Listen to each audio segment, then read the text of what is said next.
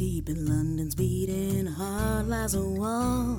A locked door it be, if you know the call. For if the wall steps aside, be not afraid of what you see, 'cause the wizard world is opened up, as has the griffin. Hello, everyone, and welcome to the Shriekcast. This is a Harry Potter reread podcast for lapsed fans. I am your host, ZC. And I'm Liz. And as I'm sure you can hear, I am still a little bit sick. Yeah, it's a stubborn one, huh? Yeah, well, I'm not dying anymore. I'm not I'm pretty 99% sure this was the flu, right? Like I had the aches. Yeah. I had the shakes, I had the horrible sinus headaches and stuff, and that's all gone away. I'm just completely clogged up still. That has been lingering. Yeah, that is not fun. I am also sort of sick this week. I guess I get chronic ear infections, so I'm getting my annual Christmas ear infection. So I'm a little off my game. I would say, I have about 50% hearing in one of my ears, which makes it weirdly difficult to speak. So I'm sorry if I'm a little clumsy today, but I will blame it on that. It's all good. We are powering through it. The show must go on. We are the sick cast this week. Yeah. But I think I have something that'll cheer us right up. Oh, good. That's great. I have some drama for us. I love drama. Drama is a balm to my wounded sick self. So a couple weeks ago, we read that article about J.K. Rowling's personal assistant, who allegedly bilked her out of a lot of Starbucks money and so on with access to the credit cards. Robin Hood is what Absolutely. You're telling me. Hero. And this case is continuing. I guess that this is the first time that the aide herself has commented on this in public. And there's some juicy deets in here. I can't wait. So this is from the BBC. Amanda Donaldson made the comments during a civil case at Airdrie Sheriff Court brought against her by the Harry Potter creator. Miss Donaldson is accused of fraudulently using the author's credit card to fund spending sprees that included buying luxury cosmetics from Molton Brown. But the 35-year-old said she was offended and hurt by the claim. Giving evidence in court, she said the author could be really generous and bought her a replacement pushchair when her child's original was damaged, but she claimed that she was never given specific instructions for the use of the company credit card.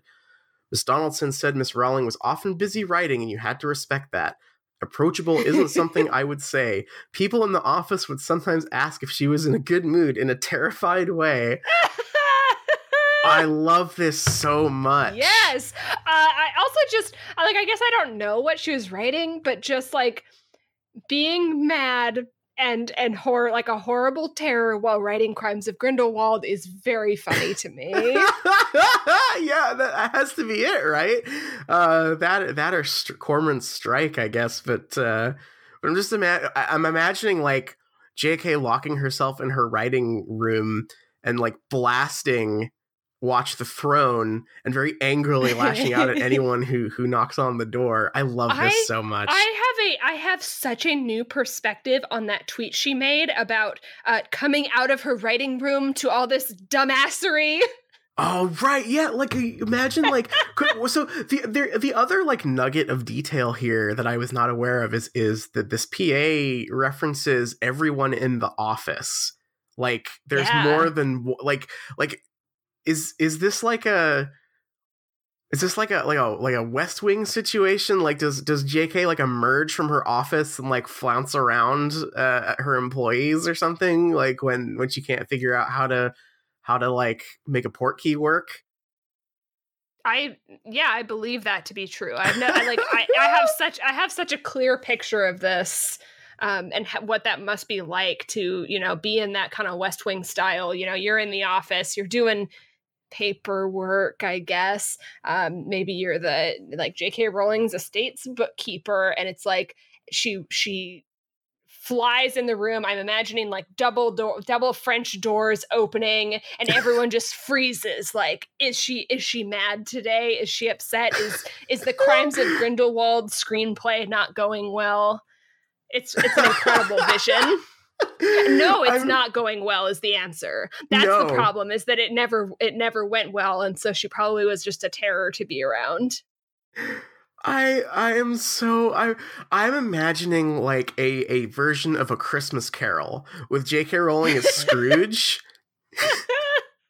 Like just flying down the stairs and yelling at all of the accountants or something. It's so good.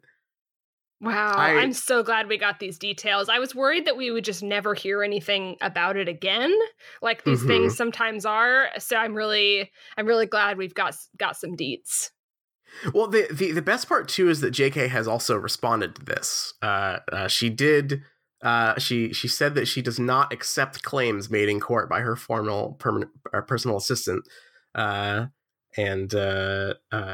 see here. This is from The Guardian. Donaldson gave evidence on Tuesday describing Rowling as sometimes generous but also unapproachable, and said she was offended by the fraud allegations. Rowling hit back at the claims and repeated her view that she had been left with no option but to raise the court action.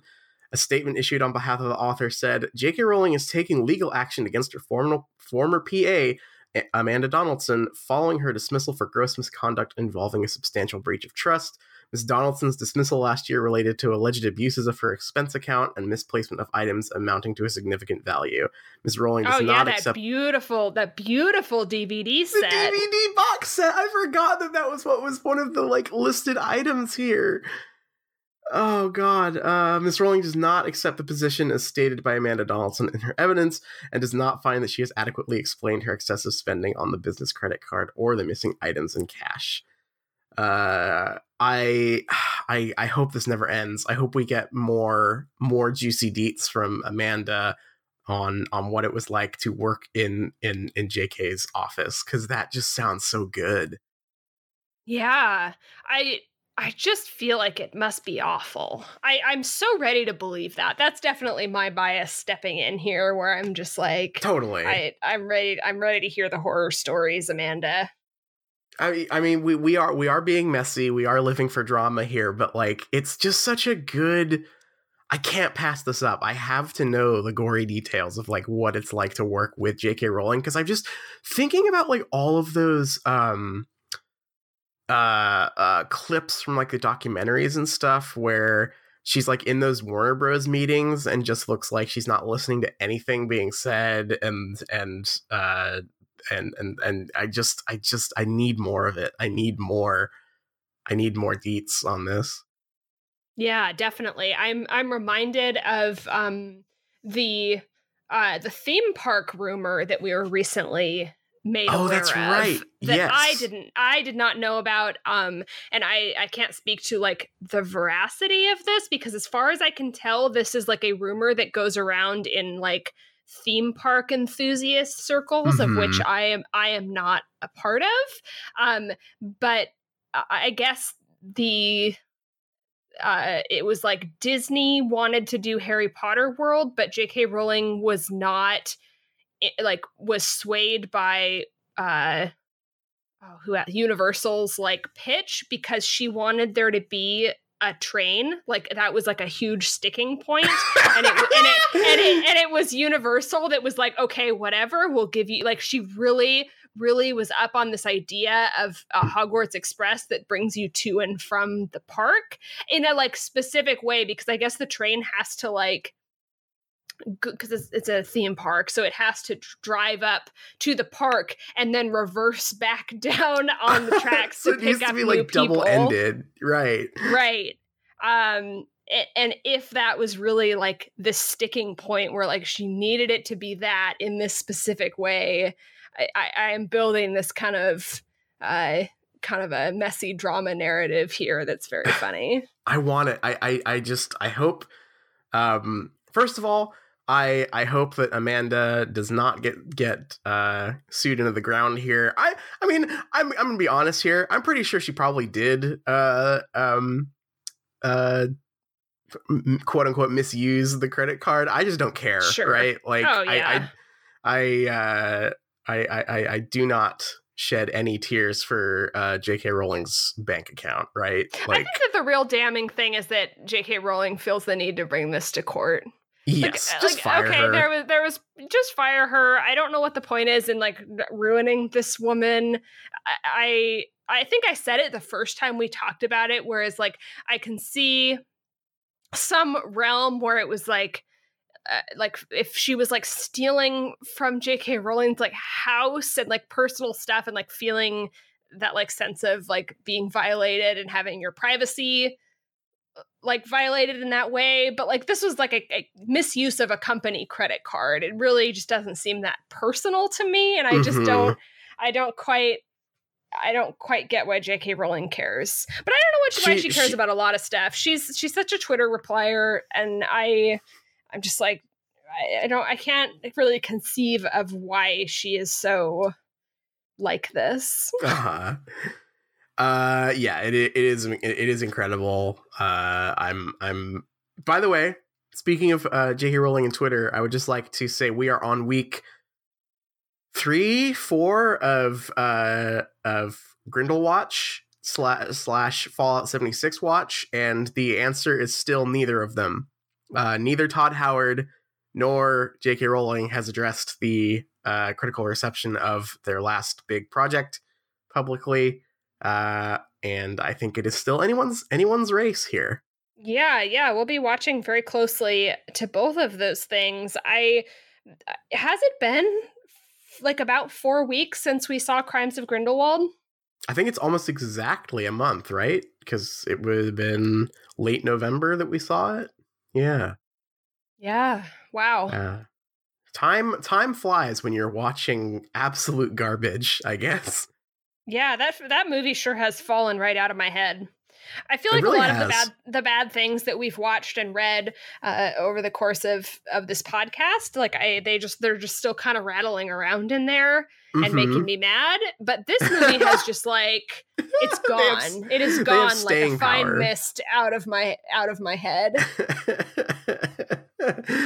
Yeah, I think we are used to a more a classier brand of garbage, I would say, than that movie. That's a good way of putting it. Speaking of classy garbage, I have an article here from Cosmopolitan. Yes, that I've been waiting to hear that in our news segment for a long time. I'm very excited. We have a Cosmo article here, first one, I believe, on the show. This is called 16 Ways Harry Potter Would Be Different If It Was Set Now. What? Wait. What?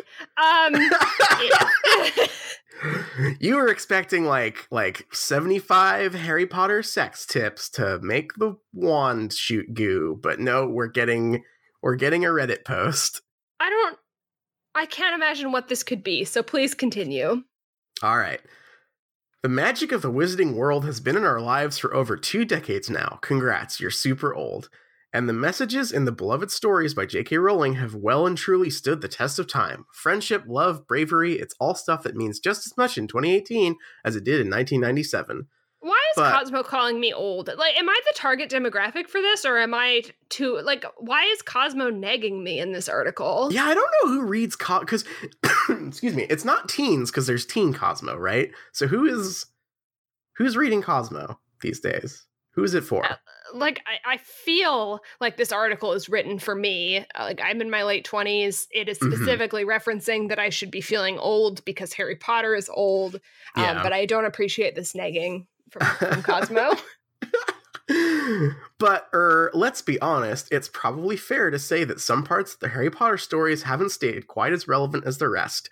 Seeing as Harry was born on 31st July 1980, that means he entered Hogwarts in 1991, so it's actually an absolute 90s fest when you really think about it.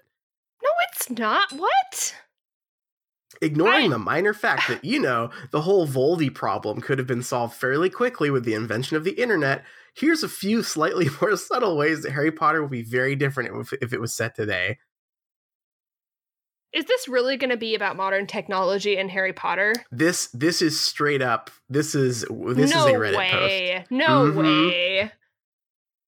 You ready for this? Yeah. Number 1, the Wizarding World fashion would absolutely not be the same. I mean, yeah. What? I mean, they have a school uniform. That, I know the movies kind of like changed it up, but they literally have a school uniform that I presume has been unchanged for like a long time. They are wearing wizard robes in this story. Mm-hmm. Wizard robes. Would you like to know Cosmo's take on this? No.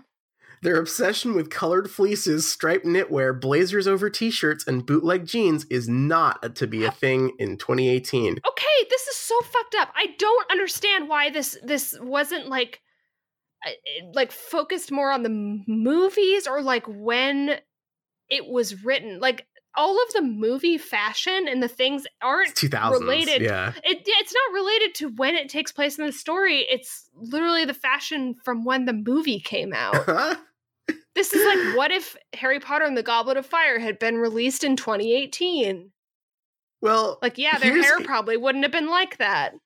Here's some specifics for you. Ron is in a Boohoo Man tracksuit, Harry is in his ASOS vest, and Hermione has a pair of Pretty Little Thing leggings in her wardrobe that she bought from Fleur Delacour's Instagram story. Swipe up affiliate link. I hate this. Well, we got a lot more to go. Sorry. That's okay. We have number 2, Alexa, how do I find a Horcrux? This is just saying that they can Google stuff. It's not even in it's not even in their books. That's okay.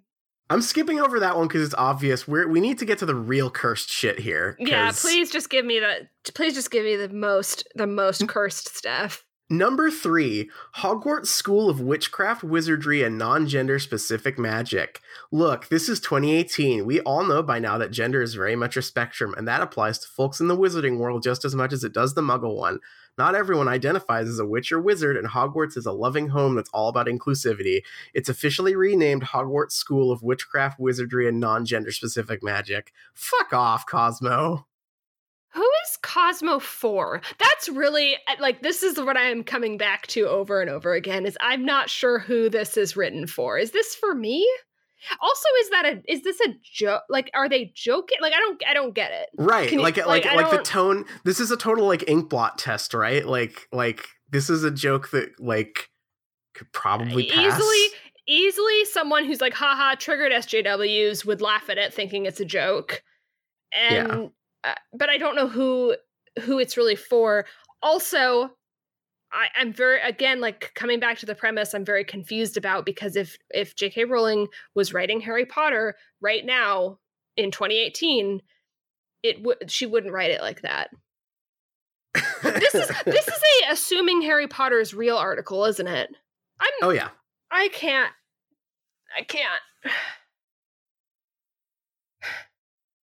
Well, here's a good one. Umbridge would be the most Trump-esque tweeter. You just know that Umbridge would be all over social media. Her profiles would be entirely pink. Her Instagram feed would be full of cats. She'd always use the bow emoji. And her tweets would be easily mistaken for something that Trump would have written to the wizarding world. Wizards don't use social media. It doesn't matter what year it is. They don't use phones. Also, sorry to disagree with you there, but I need to highlight this one because Cosmo owes us money.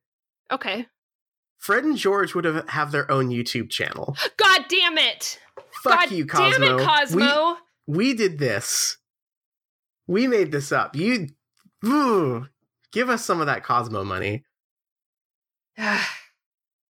Wow. That's incredible. It even mentions Jake and Logan Paul here. Like, where's my check, Cosmo?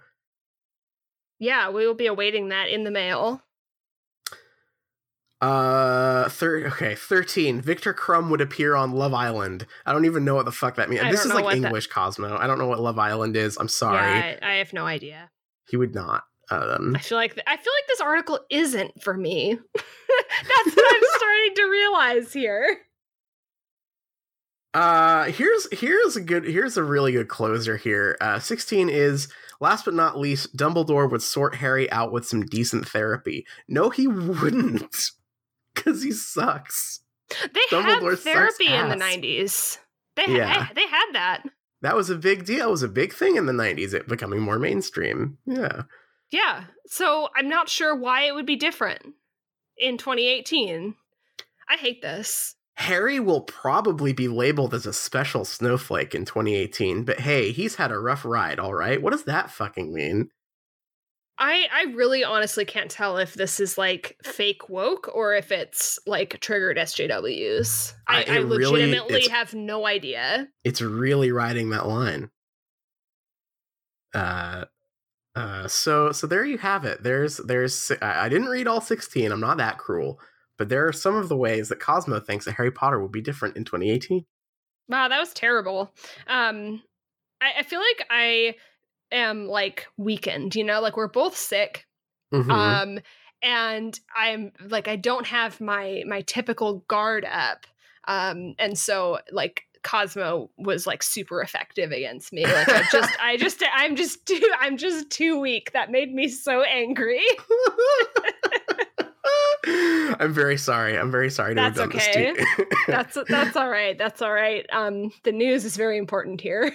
The news is important. We cannot let ourselves fall out of following the world around us. But I think that's all I have, and I think we should probably move on. Truly god awful. Because we went. I was so excited. We started. It was such like a 1-2 punch of starting with some messy drama that I love, and then switching to Cosmo, which is like apparently very dark-sided, very cursed. Not what I was expecting.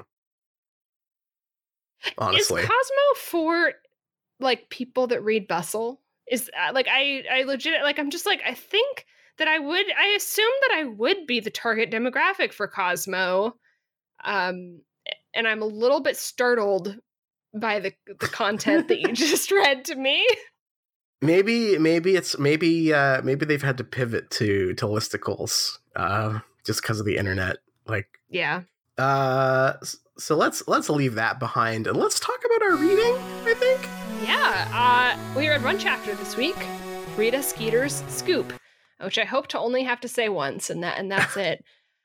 This is kind of a long one. I don't really think. I was gonna say not a lot happens, but I guess this chapter kind of has like a beginning, middle, and end in a way. So this might be a little long. We start off and Hermione and Ron are being friendly to each other again after their big fight at the Yule Ball, but there's kind of an unspoken tension between them. They're described as acting just kind of more formal around each other, but they are being like they are being polite to each other, presumably for like Harry's benefit. They do tell Hermione that what they overheard about Hagrid being a half giant, and she kind of is like a little bit dismissive, and she's like, "Oh, I always figured that was what it was. It's no big deal. The only reason that people wouldn't like that is because they're bigots." Harry's starting to worry about the egg. He's kind of realizing on the other side of Christmas that February is a lot sooner than he would have thought. But we kind of see through his like internal monologue that he's just like too stubborn and too angry at Cedric to take his clue seriously. He has a little bit of righteous anger that he told Cedric just that the challenge was dragons, and yet Cedric was being all cryptic with him with a clue instead of just telling him. They go to Care of Magical Creatures, and there's a substitute teacher, Professor Grubbly Plank, and the lesson is unicorns, and it's like a really, really good lesson. Harry tries to ask her where Hagrid is, but she says it's personal and won't say, and it's not his business.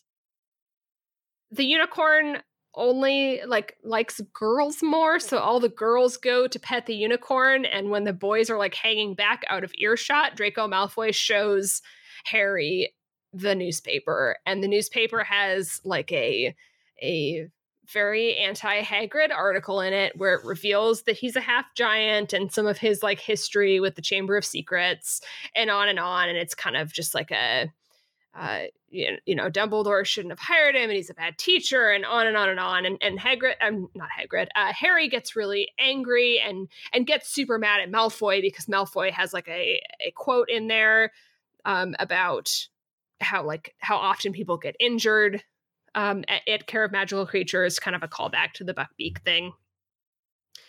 We do find out that Hermione did really like the Care of Magical Creatures lesson, said it was really good, but as soon as Harry kind of tells her what happened, she is on board. She's really upset about Hagrid.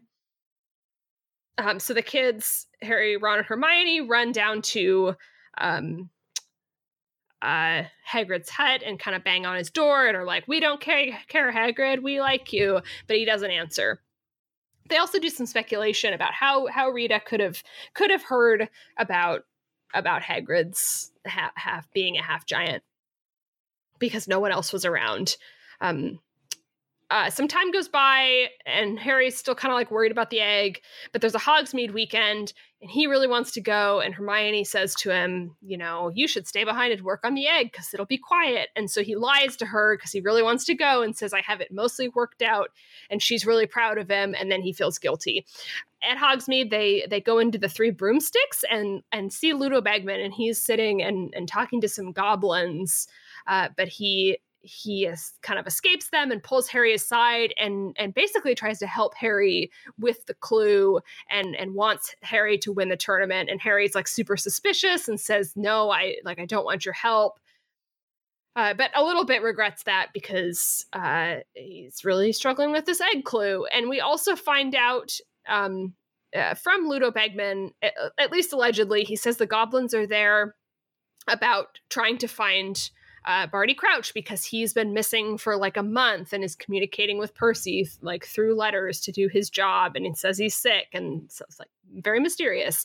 In the Three Broomsticks, they also run into Rita, who is coming in and talking about doing a smear article about Ludo Bagman, and then Harry and Hermione confront Rita and say that she's horrible and all that, and Hermione really gets fired up and attacks her, and not physically attacks her, but is yelling and upset with her. And Rita kind of turns on her. And after that confrontation, Harry and Ron are like, oh, Hermione, she's going to be coming after you next. Hermione's so angry, and she kind of leads them to Hagrid's hut, where they bang on the door again. And they're like, Hagrid, seriously, we don't care that you're a half giant. It doesn't matter where you come from, on and on. But it's Dumbledore that opens the door, and Hermione's super embarrassed because they were yelling and all of that. Dumbledore invites them in. Hagrid is crying at the table, and Dumbledore says, Hagrid, listen to Harry, Ron, and Hermione. They're your friends. And we kind of get them telling Hagrid that the same thing, they don't care where he comes from and it's okay, and they like him and he's great, and on and on. Dumbledore tells the story about his brother and how it doesn't matter who your family is. You're still good even if your brother does inappropriate things to goats and can't read, kind of the infamous Aberforth line. Hagrid kind of comes around, is like, oh, I've been stupid, you're right, I'll come back to teaching. And he also talks a little bit about his dad, who was the human, and shows a picture of him with his dad. And then Hagrid tells Harry that he really, really wants Harry to win the Triwizard Tournament, and that he's so proud of him, and it would just mean a lot if he would win. And Harry finally gets to the point with his guilt about the egg that he's going to swallow his pride and go take a damn bath with the egg. And that is the end of the chapter. Yeah, this is a long, when we were deciding last week, how many chapters to read, I was like, are we going to have enough content with just one? But this is a lot, I guess. Yeah, I liked most of this chapter, and what I liked about it is it reminded me a lot of the Mirror of Erised chapter, because it has its own little lesson, and it's a story in its own right. I really enjoy the progression of Harry lying and then feeling guilty and then finally deciding to do the right thing here. Yeah. So I actually I was expecting this to be more filler than just a little bottle story in here, but I did for the most part like it. I really liked it, and I think that I do have a lot of complaints and things I didn't like, but I think that most of them are like things that carried over from the last chapter. Oh, for sure. Definitely. The worst parts of this chapter are like clean up from the Yule Ball stuff, basically. Yeah. Because there's a lot of Yule Ball cleanup here, and it feels really clumsy and very weird. Just out of the gate, like, because it's like one of the first lines in this chapter, I just can't get over Hermione confessing that she used hair product at the beginning. Like, what a confession. What a fucking confession to make, like, oh yeah, my hair only looked good because of product. Like, damn, what a liar, I guess. That was very odd. It really like feeds into this like picture that I have of her being like hot for one chapter. It's like this weird, because it's not really a makeover story, because typically a makeover story you stay made over, right? Right. And it's like, so this is much more like magical girl transformation to me, in that like she had the transformation, nobody recognized her, and then like the next chapter she's back to normal. If only it was a magical girl transformation, that would be so much better. She is a magical girl, though. Yeah, I mean, I guess technically, yes. in the strictest, most dictionary definition way, Hermione is a magical girl. I couldn't resist. Yeah, no, it's very, very good. But yeah, like there's stuff like that. There's this chapter tries it on with like consequences for Harry's behavior at the ball by saying that, like, oh, Parvati has been really cold to Harry recently. And it's like, okay, it's news to me that they even talk. Like she's not a character. Know her. We don't know her. We don't know anything about her other than she had a bad date with Harry.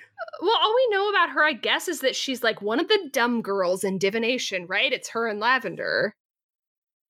Yes. Mm-hmm. Yeah, that's basically it. So, like, she's been a joke up until this point, more or less. So this isn't really even, like, consequences.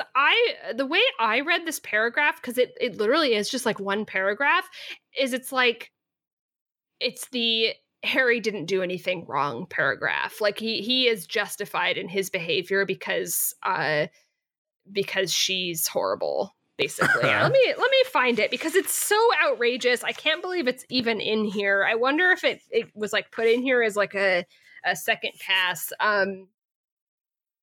So here's why I say that I think that it like is supposed to be the part where Harry is absolved of all wrongdoing. It is because it comes up. Crimes.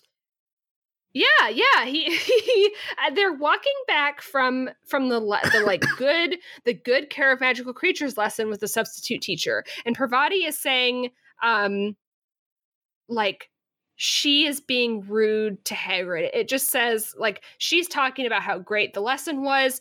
What about Hagrid? Harry said angrily as they went up the steps. What about him? Said Parvati in a hard voice. He can still be gamekeeper, can't he? Parvati had been very cool toward Harry since the ball. He supposed that he ought to have paid her a bit more attention, but she seemed to have had a good time all the same. She was certainly telling anybody who would listen that she had made arrangements to meet the boy from Beauxbatons in Hogsmeade on the next weekend trip, which I just read that as like a, hey, Harry didn't do anything wrong. Yeah, it's like, actually, she's bad. Yeah, actually, she's trifling. Like, okay, thanks, I guess. Yeah, that was very, very out of place and silly, and just like, it's just a mess because I mean, I guess dropping it entirely would kind of reveal the artifice of that whole chapter, and like how she was basically like, she became a character just to provide this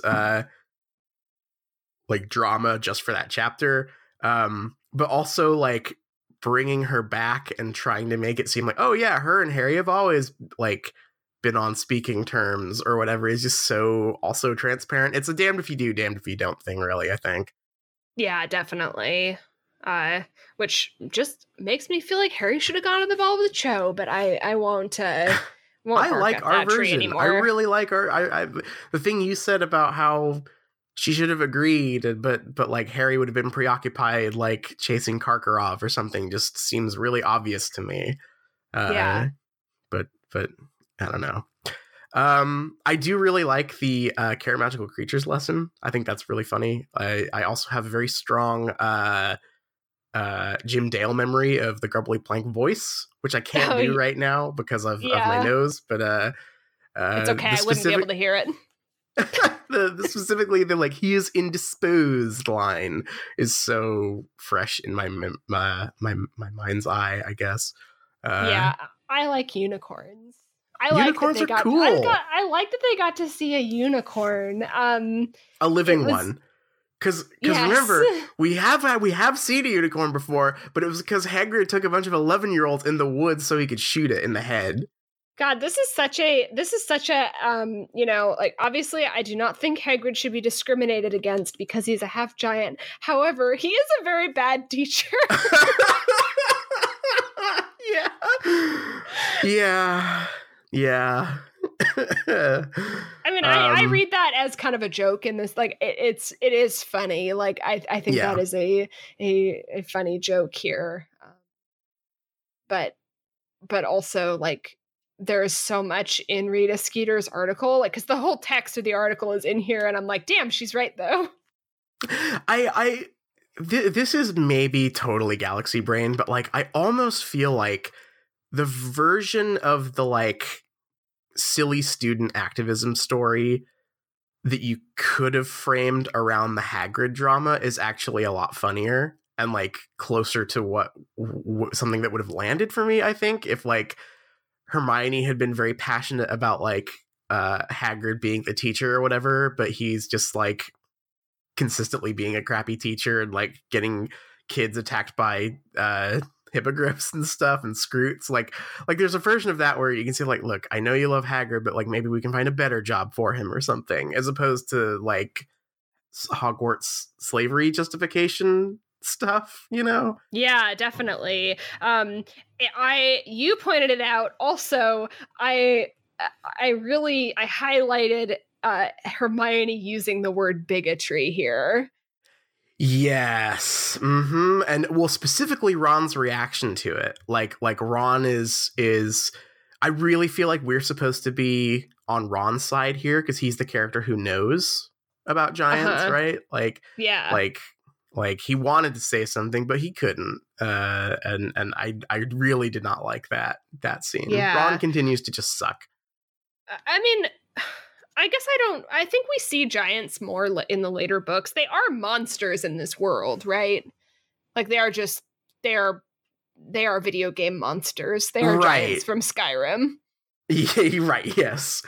Well, actually, no, because I think that's even unfair because, you know, in Skyrim, they only attack you if you attack them. So I swear I don't know. I feel like I was killed by a giant unprovoked in that game. You might have like fired an arrow or something and it like randomly hit one. And I would never. My biggest mistake in Skyrim is that I always played as a caster character, which sucks. So the casters are terrible. There's only one way to play Skyrim, and it's stealth archery. Maybe I threw a fireball or something. But yeah, the giant stuff in here is a little bit, I guess I raised an eyebrow, but at the same time, I'm like, oh, but they are monsters, I think. Right? It's just really muddled. Here's the thing. There is a version of this that maybe, and like I'm not giving it like a blanket pass here, but there's a version of this of a story where you could have like a well-meaning character who doesn't know anything about a world coming in and saying like, oh, like we've got to be, you know, nice to the giants or whatever. And everyone's like, no, they are literal like demon monsters that like smack you with their club. Like there's a version of that could work, but in tandem with the house elf story where she is completely correct because the house elf stuff is insanely fucked up, it doesn't mesh for me. Because I think this is supposed to be like another example, right? It's supposed to be like a parallel example for her being wrong or overeager and not understanding the facts. Yeah, exactly. And yeah, I think it's difficult because like it's always uncomfortable, I think, to write any kind of story where there's just like a race of unquestionably evil creatures, right? Like it's that is difficult ground to tread at best, I would say. Yeah, unless there is like some sort of concept of absolute evil in the story, which I don't think that this is one of those, unless you count Voldemort, but even that, the water gets pretty muddied later on. It's one of, there's a way to do it, like you can make like your giant monsters or whatever, that's fine, but it doesn't really work in this story where like social activism around like racial politics is like a big part of this story. And I can't not view, I can't see something that like the story is trying to make me buy into the house elf stuff, right? And like buy into the fact that there's like this, like they're little magical creatures, but they're really, they really have minds of their own. They are really people. Like Hermione is naive but not wrong, that they like deserve freedom or whatever. And then also say there's also these other humanoid creatures that are just demon monster. Like it's just messy, right? Like oh yeah, it's difficult to do both of those things, I think. Yeah, and I definitely don't think the plot line that we've landed on to be the main one for her is very good. So I don't know about this like parallel one, but I guess we'll get into like more giant stuff a lot later when Hagrid like brings his brother to the Forbidden Forest. Right. Yeah. I mean, that's the other thing that muddies it too, right? Is Hagrid being half giant? Like, yes. Like, does that mean he has evil half? Like this story is having it both ways, and it doesn't work for me. Yes, I agree with that. Yeah. I like the Draco stuff. I am enjoying Draco more as a character. Although, I still keep having this experience, not even like, this is not a fandom criticism, but I forgot how little Draco matters in these stories. Like, he's really not in them, other than to show up and be mean. Like, he's, I mean, he doesn't really take part in anything.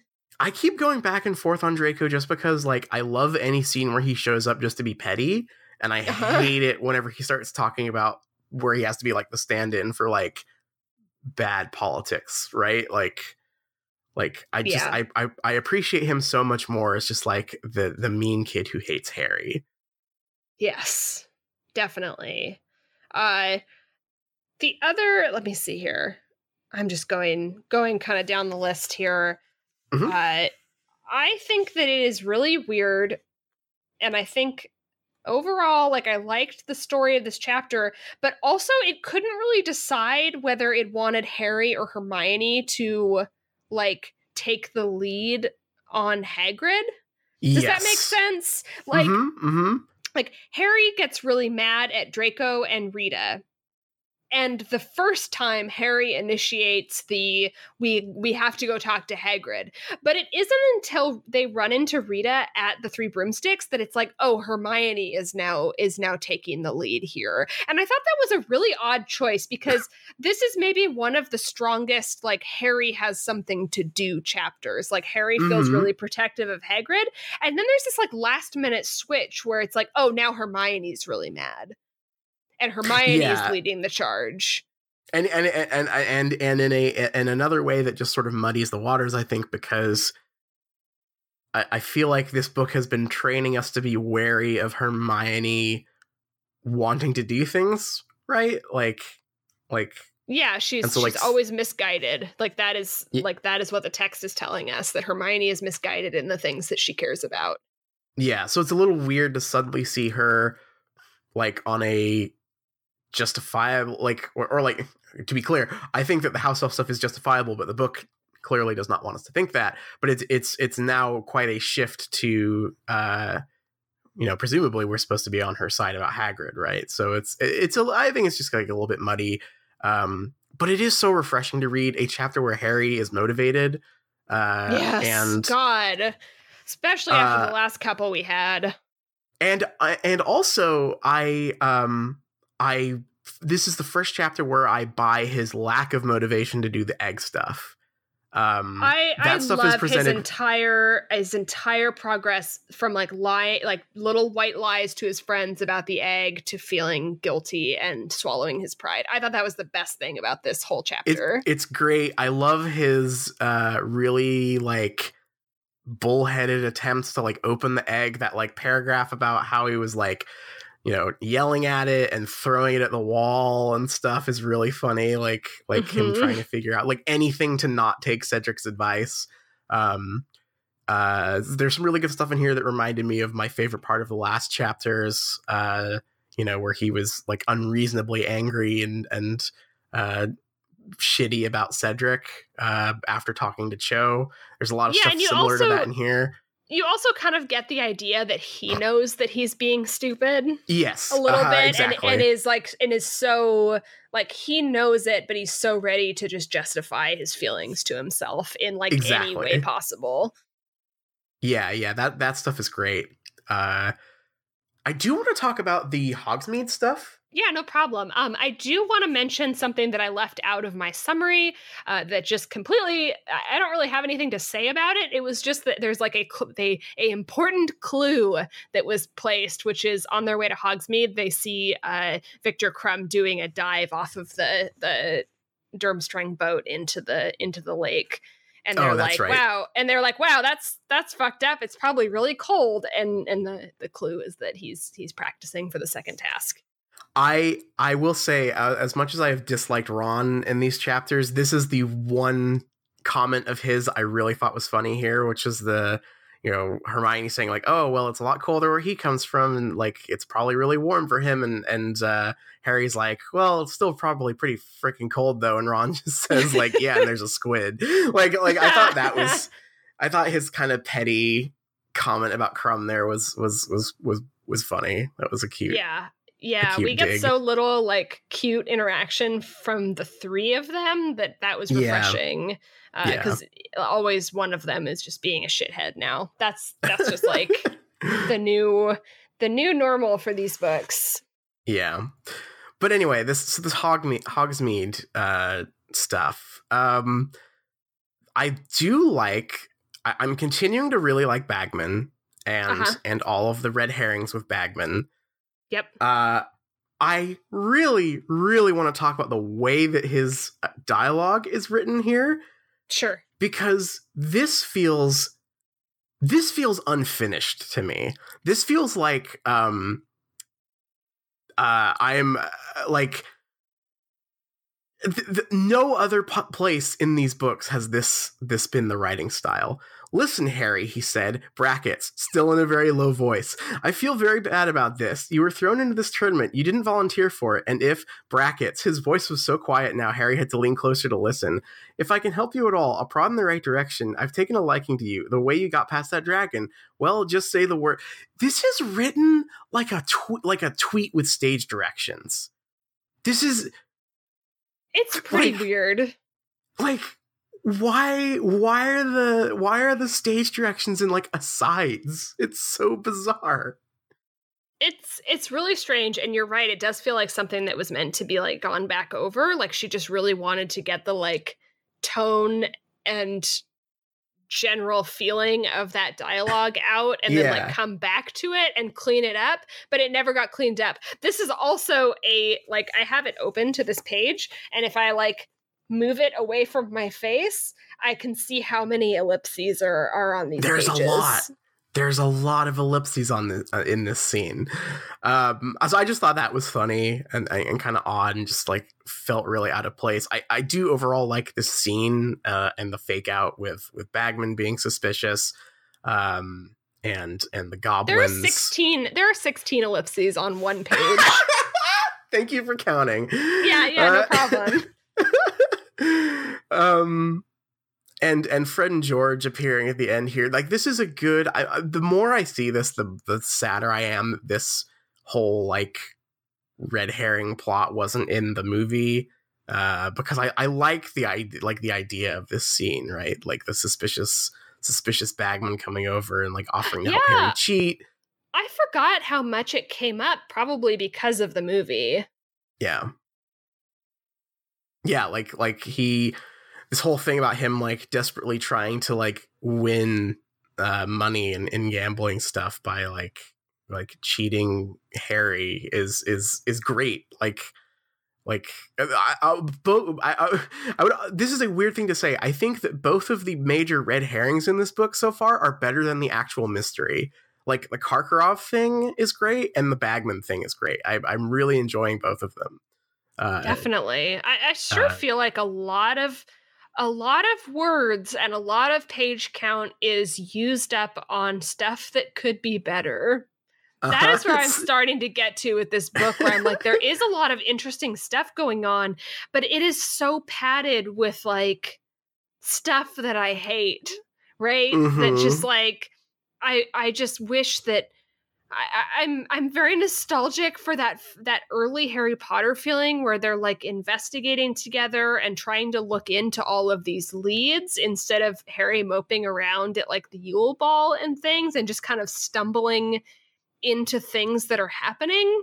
Yeah, because there is good stuff here. Like you're right. I love the Bagman stuff. I love the tone of all that. It's like very mysterious. And the Karkaroff stuff, obviously more Snape content, please. But it's just like disappointing that we got 2 god awful Yule Ball chapters instead. It's so fucked up that they messed up the Yule Ball. There's so much potential there. Like how do you screw up the dance chapter? Right. I think my strongest feeling about this chapter is I really like the way it ends. I think that the scene with Hagrid is really good, and I think that actually I guess I'm getting ahead of myself here because do you want to talk about Rita, like her whole thing here? Only because I want to do a shout out to Rita Skeeter for having a photographer named Bozo. Hell yes, right? What a good name. Also, I would also like to point out that Ludo Bagman and the Karkaroff stuff didn't. I guess the Karkaroff stuff made it into the movie, but the Ludo Bagman stuff didn't. But Bozo is in the movie, so I just want to say that for Bozo's in the record. I don't remember that. In the movie. I don't remember that at all. I'm excited now. I mean, he deserves it. I like the banana yellow robes. Yes. Distinct lack of I'm just doing my thinking emoji stuff here. But the mannish hands and jaw and shit hasn't ever appeared ever again. So I'm just sort of sitting over here, doing my thinking emoji, almost as if it was all rewritten, to not include that stuff. Interesting stuff. I liked the scene with Rita. I just don't know why it like waffles between it being a Harry story or a Hermione story. Mm-hmm. Hermione's investment in this seems very strange, but I guess it is setting up that I think Rita is going to write a bad story about Hermione, right? I can't really remember. I don't remember. If she does, that's hilarious, because a reporter just writing a smear piece on a 14-year-old girl is like absurd and hilarious. Like, yeah. Although I guess like there's a lot. I think when we finish this book, we have to really take inventory here, because the more I read this, the harder I find it to believe that Hermione is meant to be JK's self-insert. Because Hermione is really put through the ringer in this book, like as a character. And I'm kind of not buying it anymore. Like that she's supposed to be JK's. I mean, it could. I mean, it could be sadder than that. I mean, I feel like I read that because I have had the same reaction, and I'm like, this is a weird, like, reflexive, like, self-hatred kind of expression to me. Yeah. I mean, that's probably pretty galaxy brain, but I don't know. I definitely read into, and again, like, I'd like to say that this is not like J.K. Rowling has said that Hermione is her. This is not coming from nowhere. Right. And I feel like there is especially along with her particular, what I have in the past said is J.K. Rowling needs to get over her, like, not like other girls phase. This feels like a reflexive, almost like condemning of her younger self, like the condemning of like childhood idealism kind of thing. I could see that for sure. Yeah, like that's the thing is it's I would only be thinking about this. I'm only thinking about this because like it's come up many times from JK that Hermione is her, like is meant to be her, like, you know, as a character. Like, you know, she represents herself. So it's just such a weird thing to think about in this book that is really like kind of shitting on Hermione constantly. Yeah, constantly. But yeah, I definitely have some big thoughts about that I'm sure we'll revisit in our Goblet of Fire postmortem here. Yeah. So I guess now let's move on to the Hagrid stuff, because I think this is the strongest part of this chapter to me. Anyway. Yeah, this was the part, and to be clear, like I really like this about it. That was the biggest callback to Mirror of Erised, where I feel like Dumbledore is finally there to be that like wise like figure that helps us kind of wrap up a kind of like the moral of the story, right? And I enjoy that. It's like very corny, but it was very sweet too. I loved the part where Harry's like telling Hagrid that it doesn't matter who his parents are, and Hagrid's like a little skeptical, and Harry says, "Look at the Dursleys, like I'm not like that."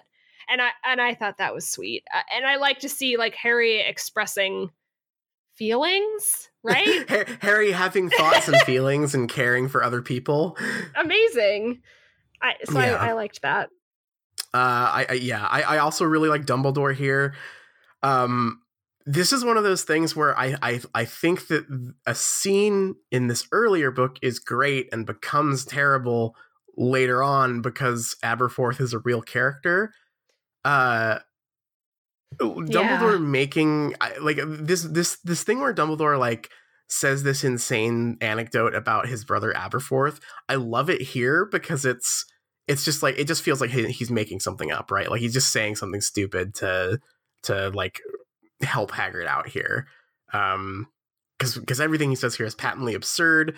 But as we find out later, Aberforth is a real person, and he lives right down the street. He lives right down the damn street. Yeah, it's very stupid. Yeah, that's. Wait till we hear about their other. Just think about their other younger brother, Aurelius Dumbledore.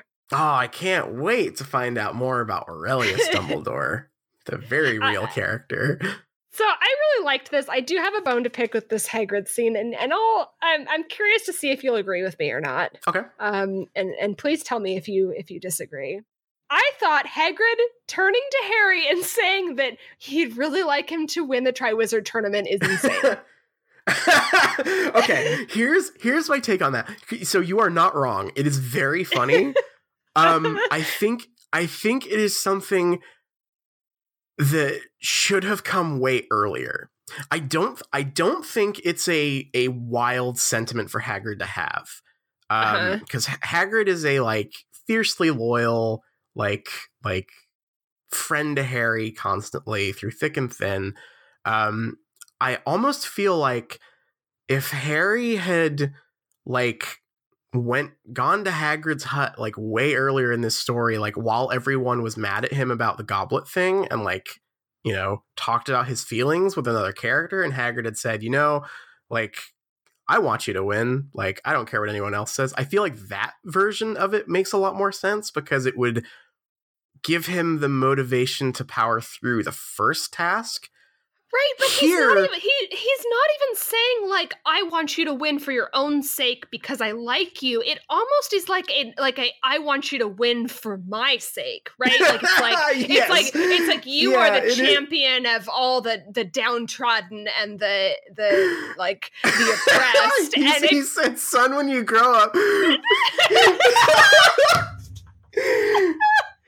Hagrid just puts on Black Parade in the background and is like, Harry, I've got something to tell you.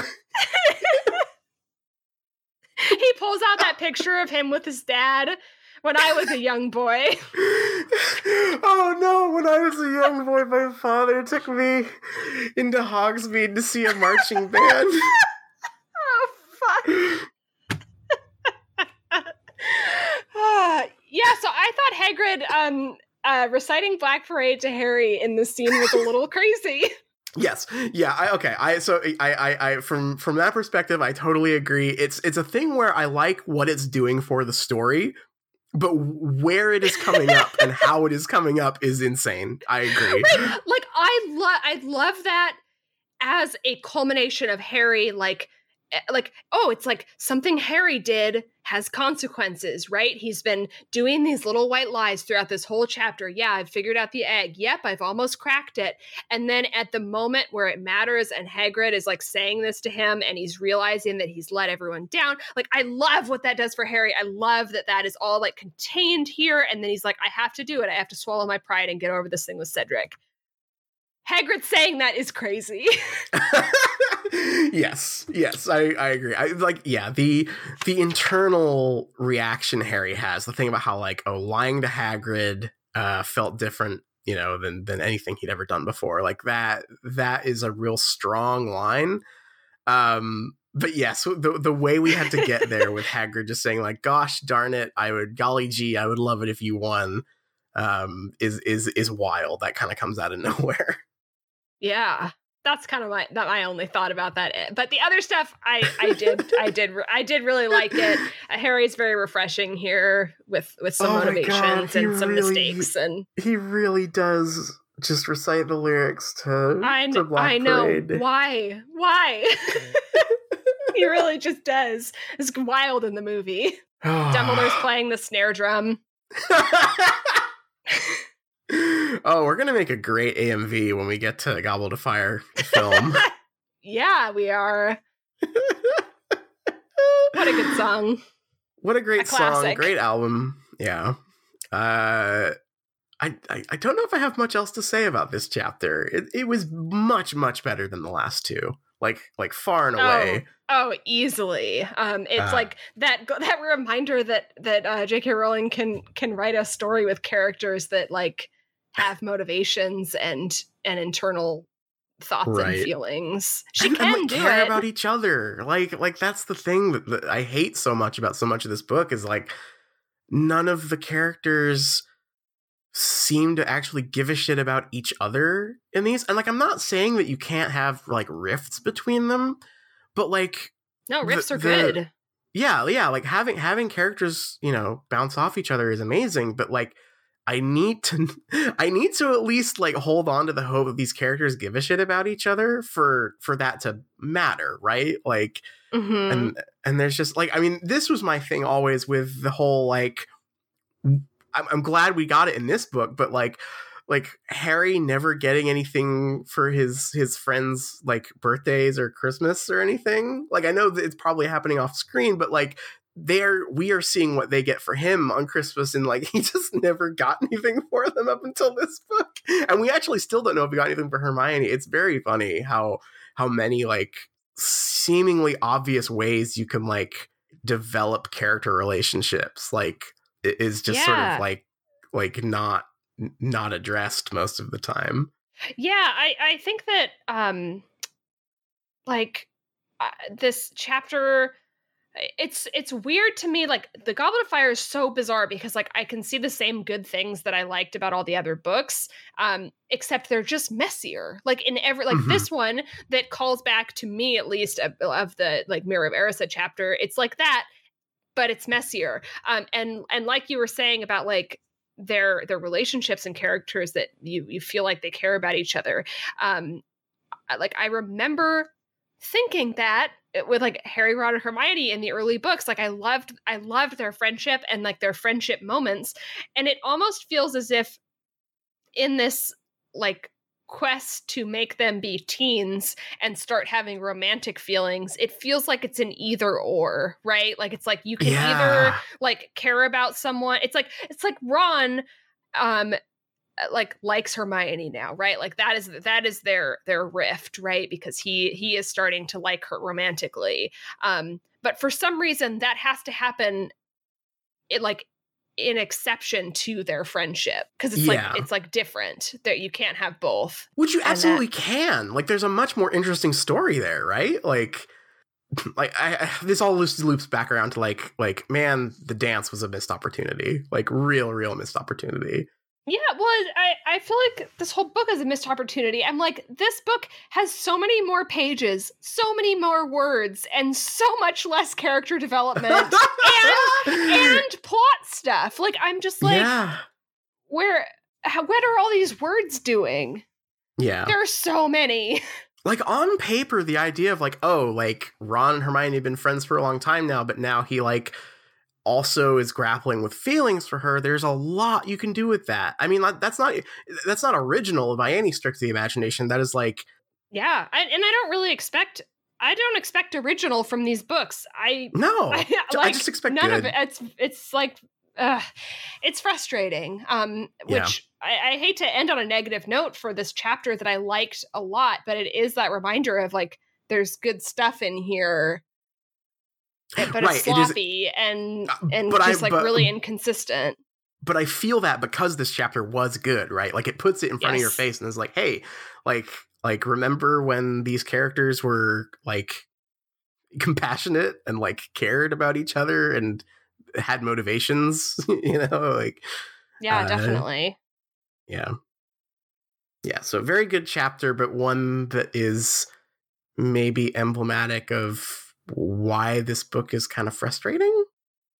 Bittersweet. Yeah, that's a good way to put it. I think it is a good chapter, and also Hagrid recites My Chemical Romance lyrics to Harry. Well, that was probably the best part. That's the best part, absolutely. So yeah, I think that's everything I have for this chapter. What about you? No, yep. I think that's it for me. All right. In that case, I think it is time for us to take a break. I can go clear out my nose. You can clear out your ears, and then we can revisit some Pottermore Christmas activities. Excellent.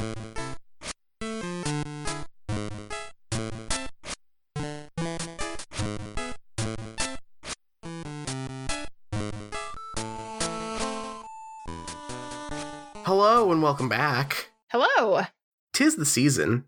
We are in the midst of the Christmas season here in Shriekland, Shriekville. Yeah, I guess this will probably. When does this go live? This will go live. I don't queue it up. I am very smart and definitely no dates.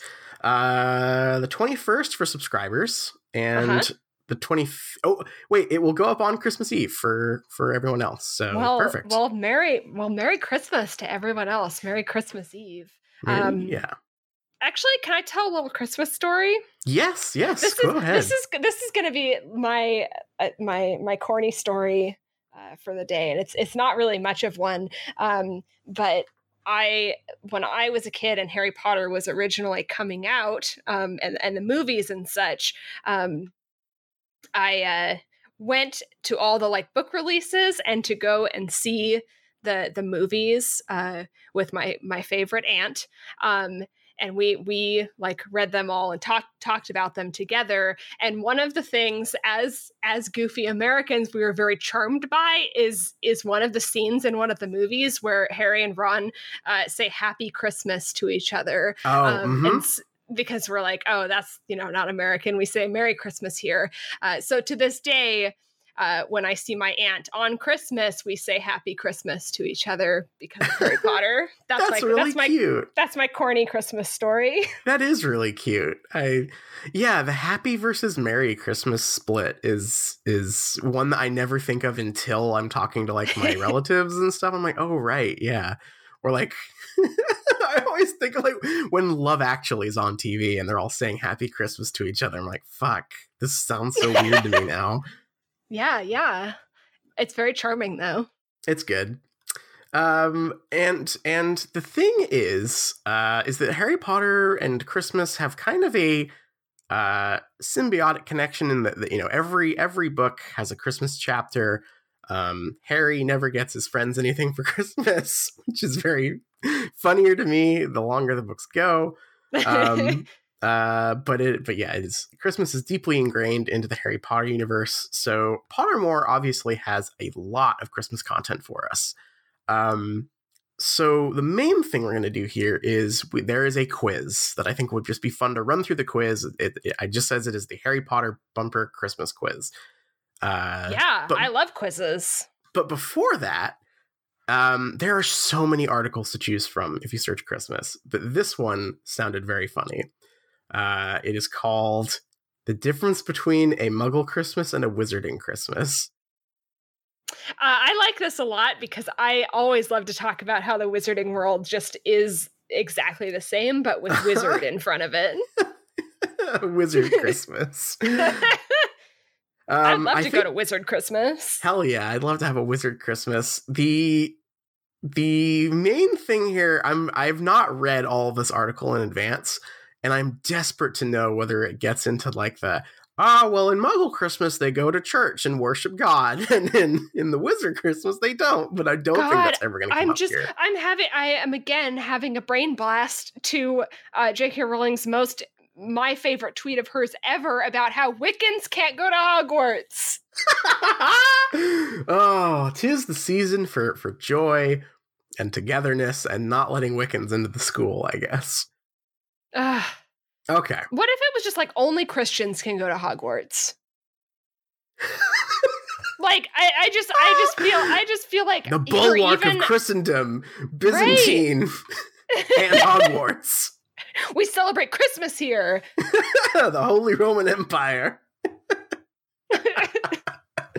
Oh God, is Hogwarts? Is Hogwarts part of the Holy Roman Empire, or is Hogwarts Protestant? That's Hogwarts my new fanfic. Is certainly Protestant. Yeah, probably. The Anglican wizard school. There's a Catholic wizard school somewhere else. They don't talk about it. Okay.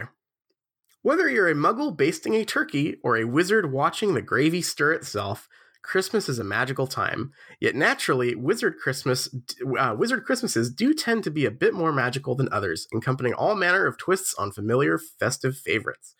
It's enough to make you want to dump your dull, lifeless Christmas lights in the bin. After all, what's the point if they're not actually real fluttering fairies?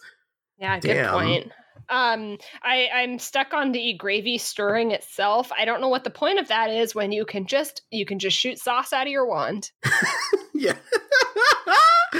Yeah, you can get gravy on command as a wizard. That's canon. Yeah, that's in the damn books. Maybe that's just Molly Weasley's special skill. That only she's mastered this. The wand sauce.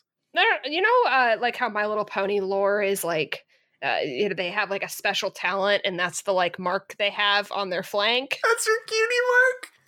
Yeah, like she's got a tattoo on her thigh of a wand spraying gravy out of it. Yep. Jesus this is my My Little Pony original character. Please do not steal. Can we please see some fan art of a Molly Weasley My Little Pony with a wand? It's not what it looks like. It's a wand with some Alfredo sauce. It's not what it looks like, folks. Jesus Christ. Molly's cutie mark.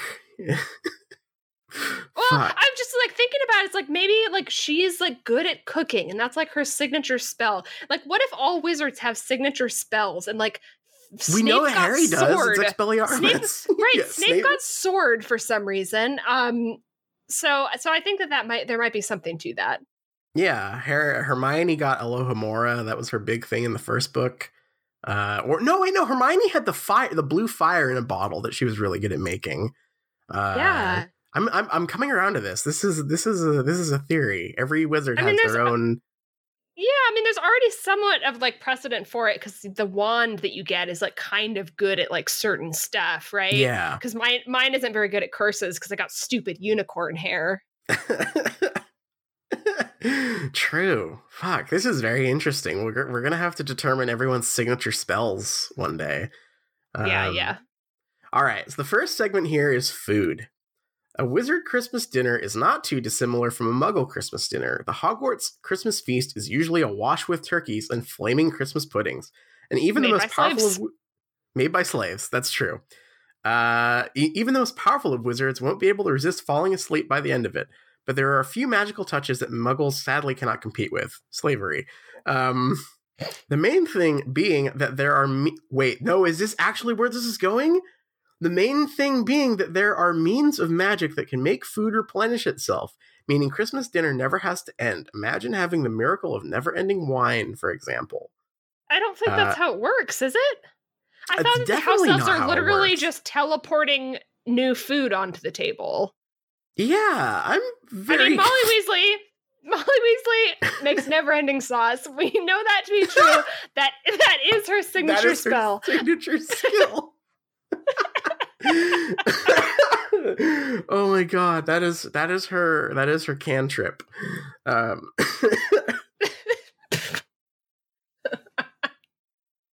Muggle stuff aside, wizards also like to put their own little twist on the old Muggle tradition of hiding a sixpence in a Christmas pudding, as demonstrated by Percy, who nearly choked on a sickle embedded in his favorite dessert.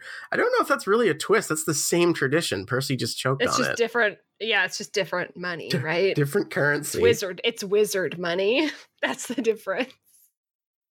All right, section 2 is presents. Given that wizards are wizards, their Christmas presents are a bit more magical than most.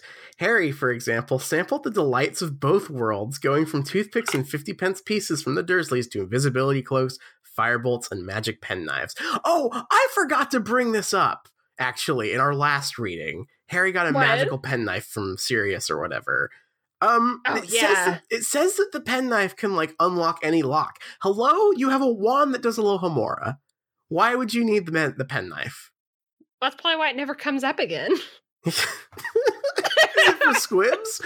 Like maybe there's a whole... Oh, there should be. Fuck, Harry Potter would be so cool if there was a whole industry of tools for squibs to make their lives comparable with wizards or something. Yeah, it would be really interesting if there was good lore that was interesting instead of just Wizard Broadway, Wizard Christmas. There are certain gifts, however, that are only slightly dissimilar to Muggle ones. Wizards, for instance, still receive presents such as sweets, socks, and jumpers, but they just happen to be decorated with snitches and Hungarian horntails, and the sweets are usually chocolate frogs or a box of Bertie Bott's or flavored beans. Great, thank you. Hey, we Muggles have sweaters with snitches on them. You can get them, and they're at hottopic.com. That's true. Oh no, the worlds are converging. Traditions. A lot of Christmas wizard traditions are very similar to Muggle ones. There's eggnog, kissing under mistletoe, and even Christmas carols, except in the wizarding world, there's more likely to be sung by a tipsy half-giant or an enchanted suit of armor. There's a really interesting picture of Luna Lovegood dressed as a Christmas tree here that I don't remember from the movies, but it is fantastic. Sounds cute. There are a few little traditions that particular wizards have adopted, though. Mrs. Weasley loves to listen to the Christmas broadcast of her favorite singer, Celestina Warbeck, whereas Harry and his friends were quite partial to some wizard chess or a few rounds of exploding snap. Listening to the radio is not a tradition, I don't think. I love when Pottermore articles accidentally reveal how unimaginative Harry Potter is. Yeah. Whoops. Whoopsie daisy. All right, we have one last thing here. Decorations. While some of us are guilty of going a little overboard with our festive decorations, our humble fairy lights will always pale in comparison to the Hogwarts Great Hall during Christmas time. While Muggles struggle to drag home just one Christmas tree, the Great Hall usually boasts around a dozen massive ones. I would just like to say we know how they get there, and Hagrid drags them all in by himself. So that's not really particularly magical. They just made a guy do the work for them. Yeah, which doesn't make a whole lot of sense, considering you'd think it would be easier for literally anyone else to do with magic, but that's all right. Throw in everlasting icicles, Christmas lights that are actually fairies, and enchanted snow falling from the ceiling, and even our impressive Christmas tree color schemes can't live up to all of that. Let's not forget the amazing-sounding Christmas crackers, too, which extravagantly explode to reveal things like live mice and novelty hats. We don't mean flimsy paper crowns that break apart the second we put them on either. We mean fully realized Rear Admiral's hats. That is cool. I would like to open a Christmas cracker and get just like a captain's hat or something. That's the one. This is very mysterious to me because like this is like I know Christmas crackers are a thing, but I've been too scared to ask, and also never looked it up. Wait, have you never had Christmas crackers? No, I just don't think it's an American thing, right? Like that's as much as I know. Is I'm like this is not an American thing. I have no context for what I'm gonna bring you some damn Christmas crackers. I've got a bunch in my garage. They're great. All right. They are very stupid. They never do what they're supposed to do, which is like pop open. And they have a paper crown for you to wear. They have some little knickknack, like a Cracker Jack toy, basically. And then they have like a piece of paper that has just like the worst jokes imaginable on it. Like Laffy Taffy jokes. Yes, exactly like Laffy Taffy jokes. And that's cute. And, yeah, they're neat. They're a cute thing to do at like Christmas dinner kind of thing. I remember the Christmas crackers thing in Harry Potter being very mysterious to me as a kid because they were like twice removed from me because I didn't know what they were, but then they were also like a wizard version of something I didn't know what they were. Right. Yeah, you're just imagining like, oh, like a Ritz cracker that makes a hat pop out. Yeah, no idea. So yeah, no, they're very goofy, ye old English tradition, I guess. They're fun. Meanwhile, outside of Hogwarts, Fred and George Weasley were also known to experiment with an unorthodox decorating technique. For while Muggles had taken to putting some vlogs, Cosmo. Yeah, Cosmo. Where's our check? For while Muggles have taken to putting stars or angels on top of their Christmas trees, the twins opted to top theirs with a golden painted gnome dressed in a tutu. It's good to think outside of the box sometimes. There's a running theme here of putting living creatures around as decorations that I'm not into. Wow, there sure is. It's like they got a gnome on their tree. We've got fairies, hooting owls. Like damn. Like, ASPCA has got some stuff to say about the wizarding world, I think. Yeah, it sounds like Wizarding Christmas is just like Muggle Christmas, but with like more animal cruelty. I don't know if fairies are animals in this world. I don't know what a fairy is. Fairies have got to be like sentient people. They're all flying people, surely. I would imagine. Are they like little Tinkerbells? I don't know. I guess the closest thing I am imagining are those pixies from the second movie. Oh, yeah. Or like pixies, like evil fairies or something. Like the mischievous fairies. Yeah, that's a little... I don't know. Well, there you go. There's the difference between Wizard Christmas. No mention of Christmas itself. The fact that it has Christ in the title. I was really hoping that there would be some official line about, like, do wizards go to church or something in here? It would be very funny. Yes, it would. Again... Really love this Pottermore thing where it's like, oh, it's the same. It's normal. It just reveals how basic it is. It's very good. Yeah. All right. Let's move on to this quiz. It is a quiz-ass quiz, but I would just like to read the header here, which is deck the halls with bows of Harry. Fa la la la la la la la. What? What does that mean? Wait, like what's BOW? No, bows like tree bows. Okay. Of Harry? Yeah. That's very confusing to me, but I'll just move right along from that. All right. We have a big quiz here. I'm going to hit start. We're going to be working together on this one because I can't look ahead to the answers here. Sure. Complete this sentence. Blank looked like a Christmas card. The options are the Yule Ball, Godric's Hollow, Hogwarts, and Hogsmeade. That's Hogsmeade, right? It's Hogsmeade, I think. Yeah. Hogsmeade looked like a Christmas card. That's from the third book, I think. We're going to be in real trouble if there are any questions from book 7 or 6. Or 5, well, we were for correct that on matter. that one. We were correct. Hell yeah. What color were the sweaters given to Ron Weasley by his mother every Christmas? Maroon, right? Maroon. Yeah, maroon. Not even going to read This the is other practice answers. for This is basic. for Harry Potter trivia night. Hell yes. I've taken a few of these quizzes, and some of them are so, like, some of the questions are very difficult. The Quidditch one is insane.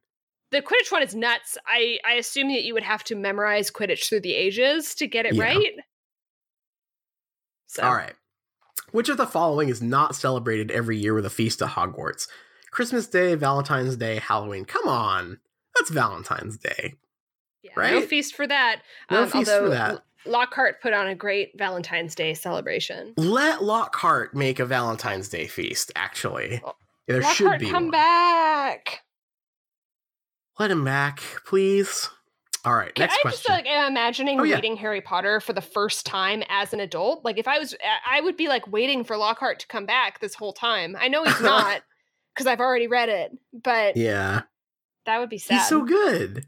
It's amazing how all the best characters just kind of get shunned to the sidelines in this series.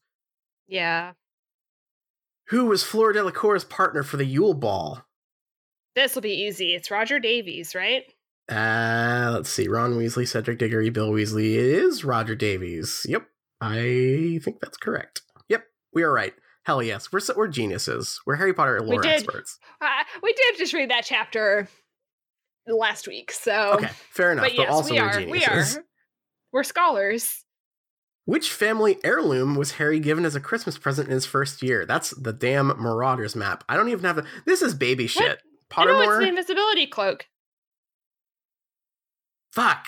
Oh, first year. God damn it. Oh no, I'm a fool. I've made a fool of myself on here. How could you do this? Ah, fuck. Don't you forget he was given a Deathly Hallow for his first Christmas at Hogwarts. First year. Aunt Marge once gave Dudley a computerized robot for Christmas. What did she give Harry in the same year? I'm going to need multiple choice on this one. Yes, sorry. A pair of socks, a bag of coal, a box of matches, or a box of dog biscuits. Dog biscuits, right? I honestly have no idea. Pretty sure it's the dog biscuits. We are correct. It's the dog biscuits. Fuck, we're good. Yeah. Which of the following did not adorn any of the Christmas trees in the Great Hall in the Philosopher's Stone? Live fairies, tiny icicles, hundreds of candles. We know this. We just heard about it. I don't know this. Well, this is from Philosopher's Stone, though. Oh, for in Philosopher's Stone, we did not see fairies in Philosopher's Stone. That was a Goblet of Fire special, I think. Okay. I'm going to go with that one. Yeah, sure. Yep, live fairies. Good one. We're good at this. What did Dumbledore swap his pointed wizard hat for at Christmas dinner in Philosopher's Stone? We do know this one because we just read the reference to it. The options are flower bonnet, top hat, flat cap, rear admiral's hat. It's rear admiral's hat, right? That was his hat. Yes. I feel like a couple characters had weird hats on, but maybe it was the flower bonnet. Was it the bonnet in Philosopher's Stone? Oh shit! I'm actually I think you should go with your first instinct. I'm gonna say the rear admiral's hat. No, we're wrong. We're wrong. It was the bonnet. Yep. That's okay. We're still doing good. Yeah, can't get them all. We are 8 for 9. I will say here. Who did Harry take to Slughorn's Christmas party? Fuck. We're in book 6 territory now. The options are Luna Lovegood, Romilda Vane, Ginny Weasley, and Cho Chang. It's not Cho. I just want to say it's Ginny. I feel like that is true, but I don't know. It's really quite a guess. I don't think it was Romilda, because Romilda was the one that gave a love potion to Ron, right? Yeah. Luna is possible, but I don't think so. I'm agreeing with you. I think it is Ginny. I'm going to hit the Ginny button. No, it was Luna. Fuck. Oh, damn it. Okay. That doesn't count because we have not read that one yet. Yeah. All right. I'm going to do one more question from here. Yeah. I just looked ahead and there are 35 questions on this quiz. These quizzes are endless. They did not. I was not prepared for how many questions are on here. So, What did Hagrid give Harry for his first Christmas at Hogwarts? Photo album of his parents, Monster Book of Monsters, a wooden flute. It's the flute because the gives him the book at the end, I think. Yeah. It's the he gives him the book in book 3. No, he does give it at the end of book 1, and he looks at it. We see it more in book 3. Yeah, I think it's the flute. I always forget how kind of weird Philosopher's Stone is. Because I'm like, why would Hagrid give him a flute? But the book was weird. He gave him a little flute that just happened to automatically put Fluffy to sleep. That's what's in the first book. Yep, it's the flute. Yep, we're right. Okay. So we went. Okay. 1 didn't count because we haven't read that one yet. Okay, fair. And the other one is like about hats. We got a little bit confused because we just read about Christmas crackers, and so it was not clear in our minds. Hat questions out of the question. Do not count. Don't count. Okay. So I think we did pretty good. We did pretty damn good there. Yeah. So thank you. I want to hear how anyone did at home that was playing along with us. Yes, I'm sure everyone was screaming at our hat faux pas. That is what is so good here is I just know that every time we do like a quiz one, someone is listening being like, no, fuck, you fools. Yeah. Well, I think that is a lovely taste of the Christmas content on Pottermore. There's so much here. Like I'm just like going back to my search here. We have the importance of Christmas in the Great Hall. Why Christmas at Hogwarts is better than any other. We have some marketing ones that are just like make Christmas extra festive this year with these Wizarding World albums. Just advertising a re-release of the CDs. A few spells we wish we had to make Christmas easier. 7 times Harry's invisibility cloak came in handy. Well, I guess that just has the word Christmas in it. So he did get it for Christmas. He did get it for Christmas. There's one in here that's like, I thought it was going to be another marketing one that's like the best Harry Potter Wizard World gifts, but it's actually like what the best gift you could get these real characters would be. And that one's pretty cute. So we have a lot of book to read, so I guess we will probably be getting to these next Christmas. Oh my God. Oh my God. Yeah, I guess that's true. It's interesting to me how much Harry Potter kind of has associated itself with Christmas. Like, I definitely have strong Christmas Harry Potter like nostalgia memories, I suppose. Yeah. The movies all, or at least for the first few movies, all came out like around Christmas. Like that was definitely a big like a big Christmas thing. I would, as a kid, definitely got like some of like the toys and stuff for Christmas. So yeah, I definitely have that association. Also with Halloween, like Halloween is a big one for me as well. Like definitely, I did the Harry Potter Halloween costumes. I like the holiday. I like holidays, except Thanksgiving. I've always kind of appreciated the like Harry Potter Christmas aesthetic stuff. I guess it's cute. Yeah, I agree with that. Obviously, I say Happy Christmas now. That is happy cute. Christmas, Harry. Yeah, well, happy Christmas to all of our listeners. Happy Christmas. And while we are talking about the gift-giving spirit, we need to give a shout out to a couple listeners. Yes, we do. So first of all, thank you to Chio at Rare Steak for sending us these Dobby socks, which are absolutely incredible. I feel like these weird monogrammed sock things have been like in the public discourse a lot recently, because like I feel like the targeted ad campaign for these like custom socks has really kicked off recently. Like have you gotten any of these ads that are just like socks with like thing you like on them at Amazon or Wish.com or Etsy or whatever? I have the best ad blocker in the world. So no, That's but true. I do believe it. There's some real wild ones, but yes, we were sent these Harry Potter socks that uh one says Dobby is a free elf and the other says Master has given Dobby a sock. It's a lot of words to fit on a sock. It's so good. I love these. It's really powerful. I think we're both gonna take one and like put them up. I'm gonna put it up where I can see it while I record. And we're gonna be I assume we're gonna be fighting over which one one we'll get. It's really hard though. They're both really good.